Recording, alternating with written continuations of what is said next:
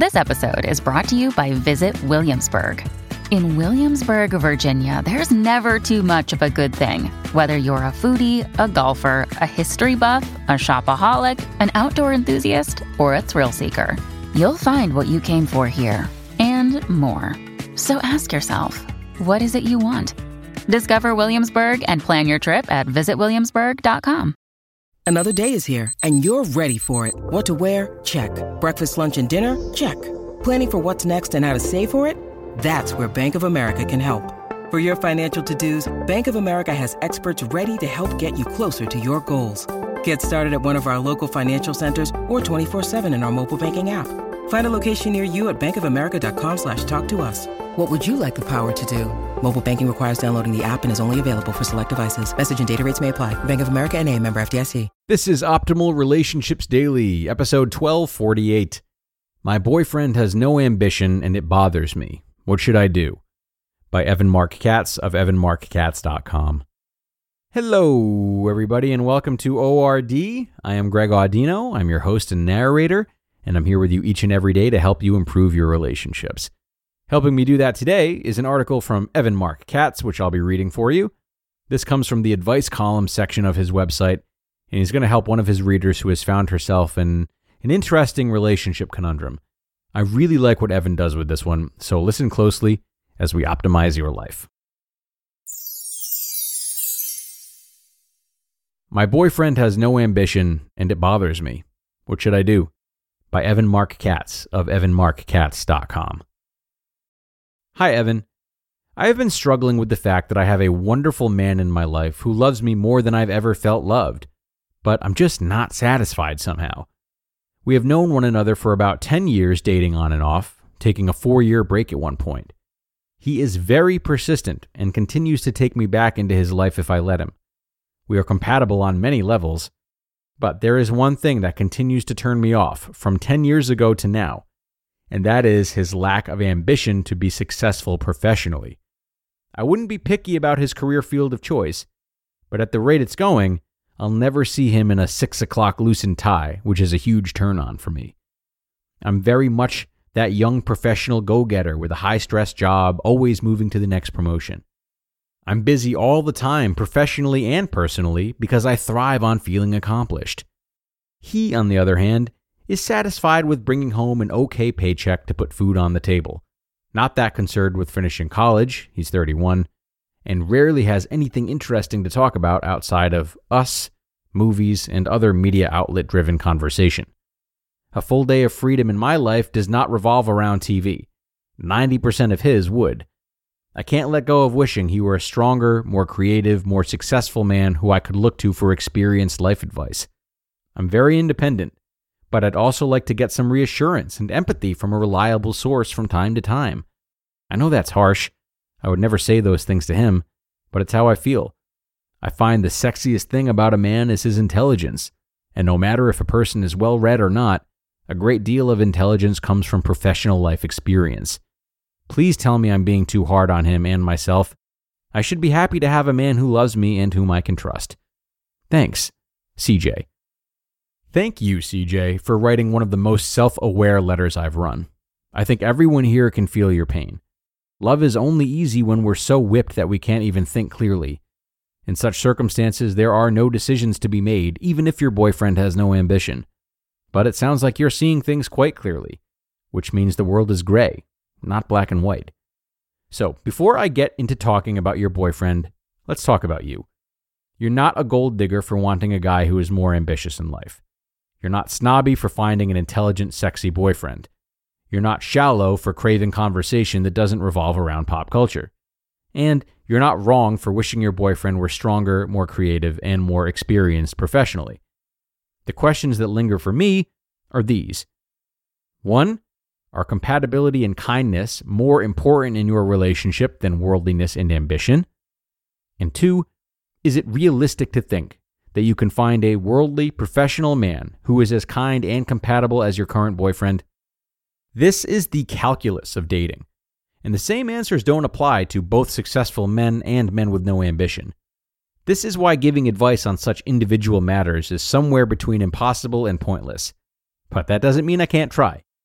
Someone told me recently that women expect men to fulfill all of their needs in a relationship, which sets them up for failure. They want men to fulfill the role of their best girlfriend and their rock-solid Marlboro man simultaneously. As I said in the Men Don't Go Both Ways chapter of Why You're Still Single, these are different men, and you'll always be disappointed if you expect a man to cover all bases in your relationship. Strangely, this is one area in which I think men get it more. We can compartmentalize, which is why we'd rather watch football with only the guys, while you'd like us to come shoe shopping with you. The point is, it's a failing proposition to expect one man to be all things to you. Thus, you have to make hard choices with each other. What's most important to you?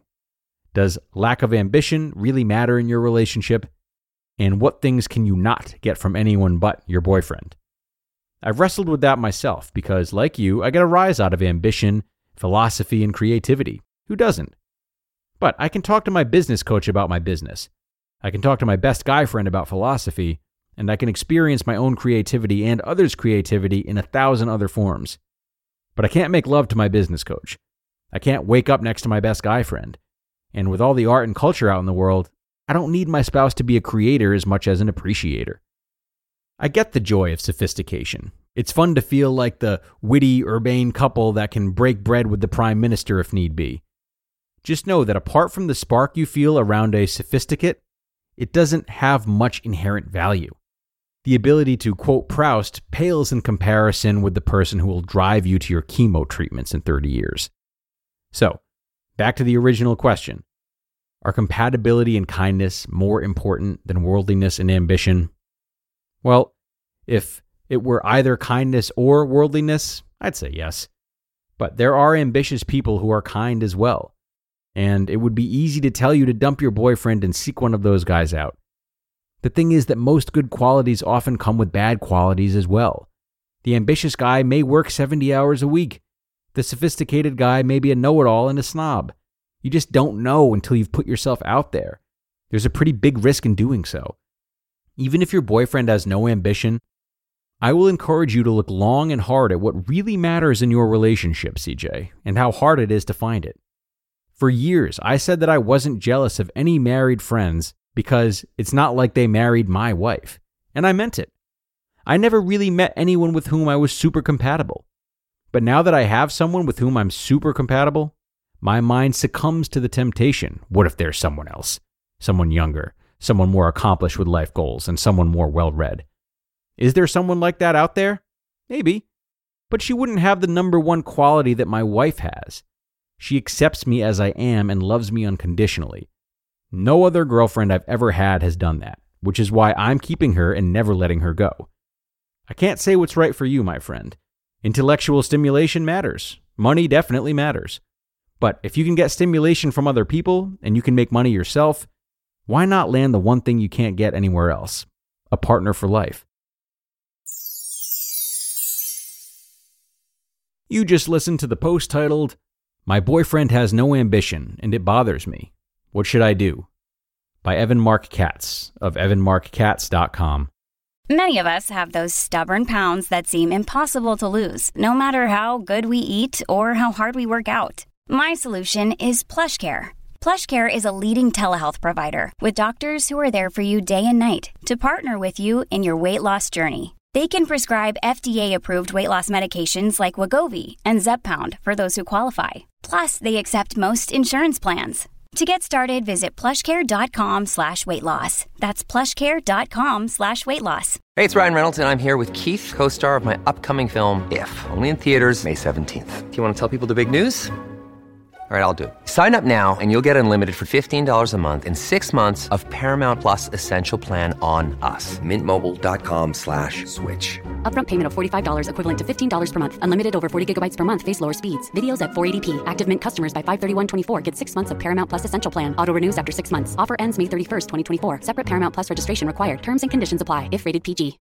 Okay, and a big thank you to Evan. I do feel as though I somewhat regularly challenge his work when I read from it, but I can safely say this is my favorite response to one of his readers that I've ever shared.